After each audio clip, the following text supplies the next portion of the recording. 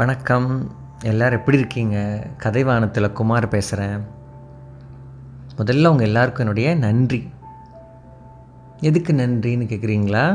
உங்களால் தான் நான் நிறைய கதை கேட்குறேன். யார்கிட்ட அங்கிள் அப்படின்னு கேட்குறீங்களா? என்கிட்டே கேட்டுக்கிறேன்.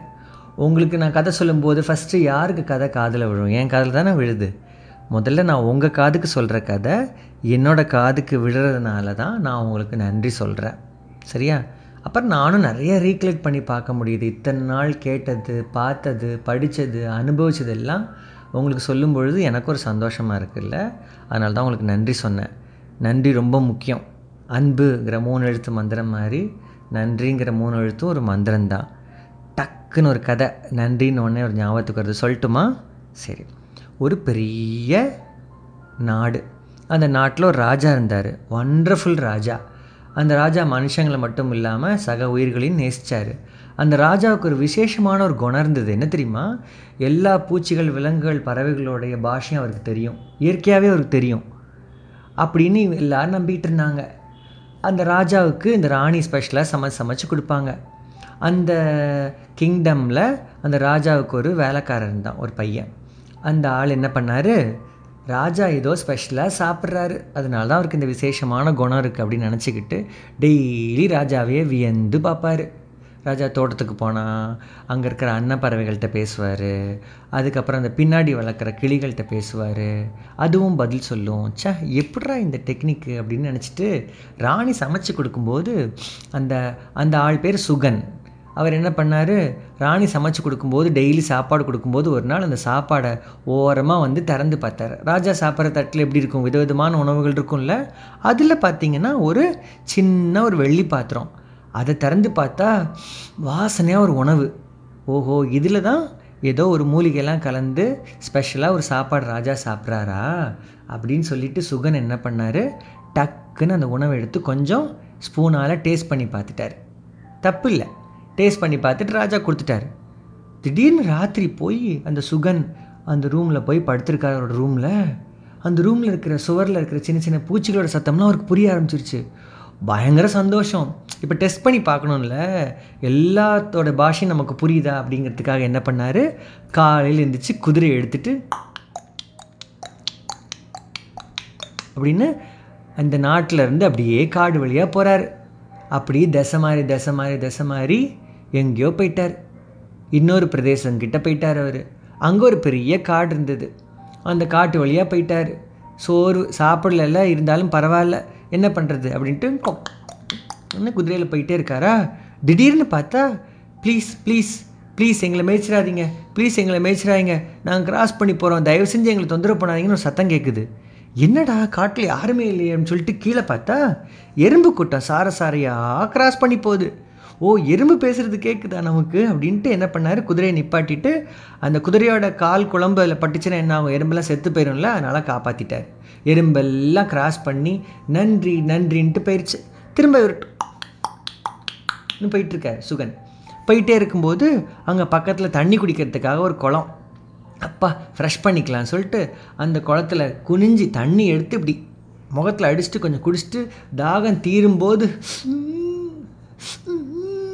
அப்படின்னு மூச்சு விட முடியாமல் ஏதோ சத்தம் கேட்குது.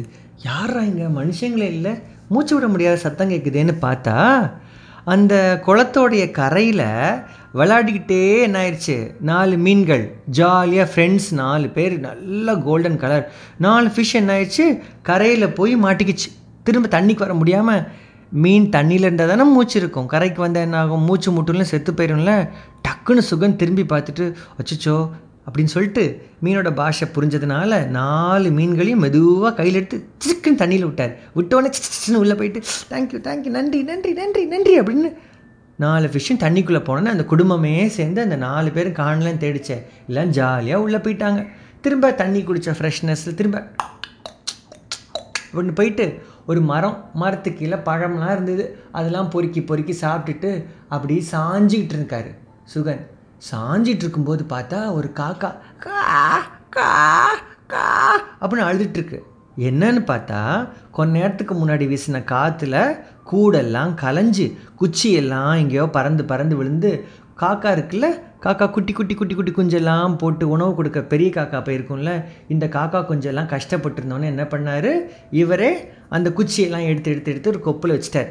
வச்ச உடனே இந்த குஞ்செல்லாம் சேஃப்டியாக இருந்தது. தாய் காக்கா வந்து பார்த்துட்டு பயங்கர ஹாப்பி. தன்னோட கூடெல்லாம் திரும்ப செட் பண்ணிவிட்டு தேங்க்யூ தேங்க்யூன்னு எப்படி சொல்லும், கா கா கா கா அப்படின்னு சொல்லிட்டு உடனே சந்தோஷம் இருக்குது. சே, காக்கா பாஷையும் புரிஞ்சிச்சு நமக்கு அப்படின்னு சொல்லிட்டு, அப்பாடா இந்த பாஷை புரிஞ்சனால தான் நம்ம இன்றைக்கி ஏதோ உருப்படியாக ஒரு விஷயம் பண்ணோம் அப்படின்னு சொல்லிட்டு திரும்ப அப்படின்னு போனால் தெரியாமல் இன்னொரு நாட்டோட எல்லைக்குள்ளே போயிட்டார் சுகன். இன்னொரு நாட்டோட எல்லைக்குள்ளே போனால் என்ன ஆகும், அங்கே இருக்கிற வீரர்கள்லாம் பிடிச்சிருவாங்கல்ல, யாரோ தெரியாதவங்க வந்துட்டாங்கன்னு சொல்லிட்டு. அப்படின்னு சொல்லிட்டு அந்த சுகனை பிடிச்சிட்டு போய் அங்கே இருக்கிற ராஜா முன்னாடி போய் நிப்பாட்டிட்டாங்க. என்னாச்சு என்னாச்சு என்னாச்சுன்னு ஒன்றுமே புரியவே இல்லை. ஒன்றும் இல்லை, நீ யார், நீ ஏதோ ஒரு நாட்டிலேருந்து வந்து எங்கள் நாட்டை பற்றின டீட்டெயில்ஸ் எல்லாம் கலெக்ட் பண்ண வந்துக்கிற ஸ்பை தானே, ஒற்றன் தானேன்னு கேட்குறாங்க. ஐயோ சத்தியமாக இல்லை, நான் இயற்கை காட்சிகளை ரசிக்கிறதுக்காக வந்தேன் அப்படின்னா அவங்க நம்பவே இல்லை. நீ யார், உனக்கு என்ன தெரியும்னா, என்னடா அவங்கள்ட்ட ஏதாவது சொல்லி தப்பிக்கணுமேன்ட்டு, இல்லை நான் ரொம்ப திறமையானவன், நான் ரொம்ப பலசாலி, நான் எதையும் சாதிக்கக்கூடியவன், நான் சாதாரணமான ஆள் இல்லைன்னொன்னே. அப்படியா, நம்ப முடியலையே, அவனை பார்த்தா சாதாரணமானவனாக இருக்கியே. இல்லை இல்லை நான் எதாவது செய்வேன் அப்படின்னு தப்பிக்கிறதுக்காக தன்னை பற்றி உயர்வாக சொல்லிட்டார் சுகன். சொன்ன உடனே அப்படியா, ஓகே நாளை காலையில் உனக்கு ஒரு 3 டெஸ்ட்டு வைப்போம், அதில் நீ ஜெயிச்சாதான் நீ வந்து ஸ்பெஷலான ஒரு பர்சன்னு நான் அவங்க நம்பி இந்த நாட்டிலே உன்னை நாங்கள் வச்சுப்போம் அப்படின்னு சொன்ன உடனே, ஐயோ என்ன டெஸ்ட்டு கொடுக்க போகிறாங்களோன்னு பயந்துக்கிட்டே தூங்கிட்டார். காலையில் எந்திரிச்சோடனே இந்த ராஜா எந்திரிச்சு என்னமா பண்ணார், இவன் ஏதோ பயங்கரமான ஏதோ ஒரு திறமசாலின்னு சொன்னானே, ஒன்று பண்ணுங்கள், இவன் நல்லா தேடுறானான்னு பார்ப்போம், இவனுக்கு டெஸ்ட் எல்லாம் வைக்கணும்ல, இவனுக்கு என்ன பலம்லாம் இருக்கான்னு பார்க்குறதுக்கு. அதனால் என்ன பண்ணாங்க, ஒரு தங்க முதரத்தை எடுத்து ஒரு குளத்துக்குள்ளே தூக்கி போட்டாங்க. போட்டு இப்போ இந்த குளத்துக்குள்ளே போய் நீ இந்த மோதிரத்தை கண்டுபிடி பார்ப்போம் அப்படின்னோடனே, அவ்வளோ பெரிய குளம் எப்படி அந்த கோல்டு ரிங்கை போய் கண்டுபிடிக்க முடியும்ல. என்னால் என்ன பண்ணார், தண்ணிக்குள்ளே போய் சுகன் டொம்னு விழுட்டார். விழுந்து தண்ணிக்குள்ளே போய் நீச்சல் அடிக்கிறாரு. நீச்சல் அடித்து டயர்டாகிட்டார். திடீர்னு பார்த்தா அவர் கண்ணு முன்னாடி கோல்டன் ரிங். கண்ணை திறந்து பார்க்குற, நம்பவே முடியல. என்னாச்சு, அந்த ஃபிஷ்ஷில் ஹெல்ப் பண்ணார், அந்த ஃபிஷ் எல்லாம் கூட்டமாக வந்து அந்த ரிங்கை எடுத்து அவர் கண்ணு முன்னாடி நீட்டுது. எடுத்துக்கோ எடுத்துக்கோ அப்படின்னு சொல்லுது. சொன்ன உடனே எடுத்துகிட்டு துக்குன்னு தண்ணியிலேருந்து வெளில வந்துட்டார். ராஜாவுக்கு ஒரே ஆச்சரியம், என்னப்பா இது, இவ்வளோ பெரிய குளத்துல ஒரு மோதத்தை கண்டுபிடிச்சிட்டானே, சூப்பர் சூப்பர்னு எல்லோரும் பாராட்டுறாங்க. இருந்தாலும் 2 டெஸ்ட் இருக்குப்பா உனக்கு அப்படின்னா, என்ன டெஸ்ட் வைக்க போகிறாங்களோ அப்படின்னு ரூம்குள்ளே அடைச்சி போட்டு இவனுடைய உடலோட பலத்தை பார்க்கணுங்கிறதுக்காக என்ன பண்ணிட்டாங்க, 2 மூட்டை அரிசி கொட்டி போட்டாங்க. கொட்டி போட்டு ஒரு பெரிய பாத்திரத்தை கொடுத்து, ஒரு அரிசி மிச்சம் இல்லாமல் இதில் நீ வந்து இந்த பாத்திரத்தில் போட்டுறணும், இந்த கலையத்தில் வச்சிடணும்னு சொல்லிட்டு போயிட்டாங்க. என்ன பண்ணுறது, அரிசியை எடுத்து போடலாம், எங்கேயாவது ஒரு மூலையில் அரிசி இருந்தால் கூட மிஸ் ஆயிரும்ல. பயந்துக்கிட்டே இருந்தார், சோகமாக உட்காந்துட்டே இருக்கார். திடீர்னு பார்த்தா முடிஞ்ச வரைக்கும் அரிசியை போட்டு மீதி அரிசியில் என்ன பண்ணுறடா எங்கெல்லாம் கிடக்கும் இந்த ரூம்லன்ட்டு பார்த்தா ரூமில் ஒரு ஒரு ஒரு ஒரு ஒரு அரிசி கூட இல்லை. அங்கே பார்த்தா மொத்தமாக எறும்பு அந்த ரூமை கிராஸ் பண்ணி போகுது. இவருக்கு ஞாபகம் வந்து, ஓகே ஓகே ஓகே அந்த எறும்பெல்லாம் நம்ம மீட் பண்ணோமே, அந்த எறும்பெல்லாம் தேங்க்யூ, ஏதோ எங்களால் முடிஞ்சதுப்பா, ஒவ்வொரு அரிசியாக எடுத்து நாங்கள் அந்த பாத்திரத்தில் போட்டோம், நீ ஒன்றும் கவலைப்படாத அப்படின்னு போயிட்டாங்க. சே, எறும்புகிட்டருந்து ஒரு உதவி கிடச்சிருச்சு, ரொம்ப சந்தோஷம் அப்படின்னு இருக்கும்போது இன்னும் ஒரு டெஸ்ட்டு பேலன்ஸ் இருக்குது, இன்னுமே எங்கே நம்ம டெஸ்ட்டில் ஜெயிக்கிறது அப்படின்னு நைட்டெலாம் தூங்கிட்டு காலைல எழுந்துச்சி ராஜா கிட்டே நிற்கும்போது ராஜா சொல்கிறாரு, 2யும் சர்ப்ரைசிங்காக பண்ணிட்ட, உனக்கு இன்னொரு டெஸ்ட்டு கொடுக்குறேன். கரெக்ட், இத்தனை ஆண்டு காலமாக எங்களுடைய காட்டில் ஒரு மாமரம் இருக்குது, அந்த மாமரத்தில் ஒரு தங்க மாம்பழம் இருக்குதுன்னு நாங்கள் கேள்விப்பட்டிருக்கோம். எங்கள் குருமார்கள் சொல்லியிருக்காங்க, அந்த தங்க மாம்பழத்தை மட்டும் நீங்கள் வாங்கி கொடுத்துரு, அதுதான் என்னோடய ஆயுளை அதிகரிக்கும், அது ஒரு ராசியான மாம்பழம்னு சொல்லியிருக்காங்க. அதை இந்த காட்டுக்குள்ளே போய் எங்கேயாவது எடுத்து கொடுக்கணும்னு சொன்ன உடனே காட்டில் கொண்டு இறக்கி விட்டாங்க. இவனும் குதிரையில் ஒவ்வொரு மரமாக தேடுறான். எல்லாம் நார்மல் மாம்பழமாக இருக்குது, தங்க மாம்பழமே காணோம். சோர்ந்து போய் விழுந்த உடனே திடீர்னு பார்த்தா அவன் கைக்கிட்ட ஒரு தங்க மாம்பழம். என்னடா நம்ம கைக்கிட்ட தங்க மாம்பழம் எப்படா வந்ததுன்னு திரும்ப மேலே பார்க்குறான். கா கா கா கா கா அப்படிங்குது. எல்லா காக்காவும் இவனுக்காக காடு முழுக்க தேடி ஒரு தங்க மாம்பழத்தை கண்டுபிடிச்சி அந்த ராஜா கேட்ட மாதிரி அவன் கையில் கொடுத்துருச்சு.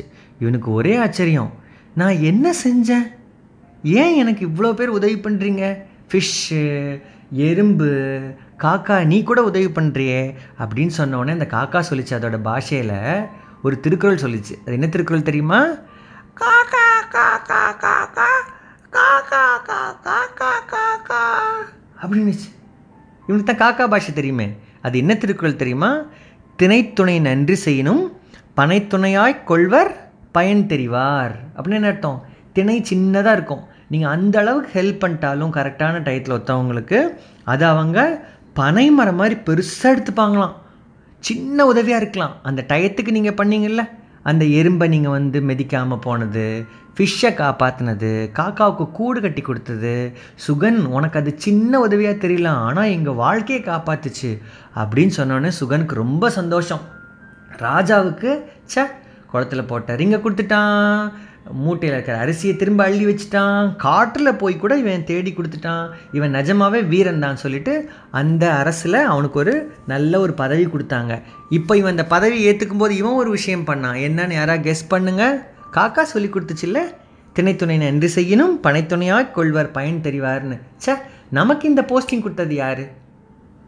நம்ம ராஜா. நம்ம எந்த ராஜாட்ட வேலை பார்த்தோமோ அவருடைய உணவுனால தானே நமக்கு இந்த சக்தி கிடச்சி இந்த விலங்குகள் பாஷையை கற்றுக்கிட்டோம் சொல்லிட்டு மானசீகமாக அந்த ராஜாவுக்கு நன்றி சொல்லி இந்த பதவியை அவன் ஏற்றுக்கிட்டான். இப்போ புரியுதுங்களா? உதவி செய்கிறது எந்த தருணமாக வேணாலும் இருக்கலாம், யாருக்காக வேணாலும் இருக்கலாம், ஆனால் அந்த உதவியை நம்ம தான் செய்யணும்னா நம்ம அந்த உதவியை செஞ்சே ஆகணும். பலன் செய்யாமல், அதாவது பலன் என்ன பலன் கிடைக்கும், இதனால் நமக்கு என்ன லாபம், அதெல்லாம் நினைக்காம அந்த உதவி செஞ்சால் அதுக்கு இன்னும் கொஞ்சம் என்ன ஜாஸ்தி, பலன் ஜாஸ்தி. அதனால் உதவி செய்கிறத நிறுத்தவே கூடாது. ஓகே, இன்னும் ஒரே ஒரு சின்ன கதை சொல்லிடட்டுமா? ஓகே, ஒரு ராஜா வச்சுக்கோங்க.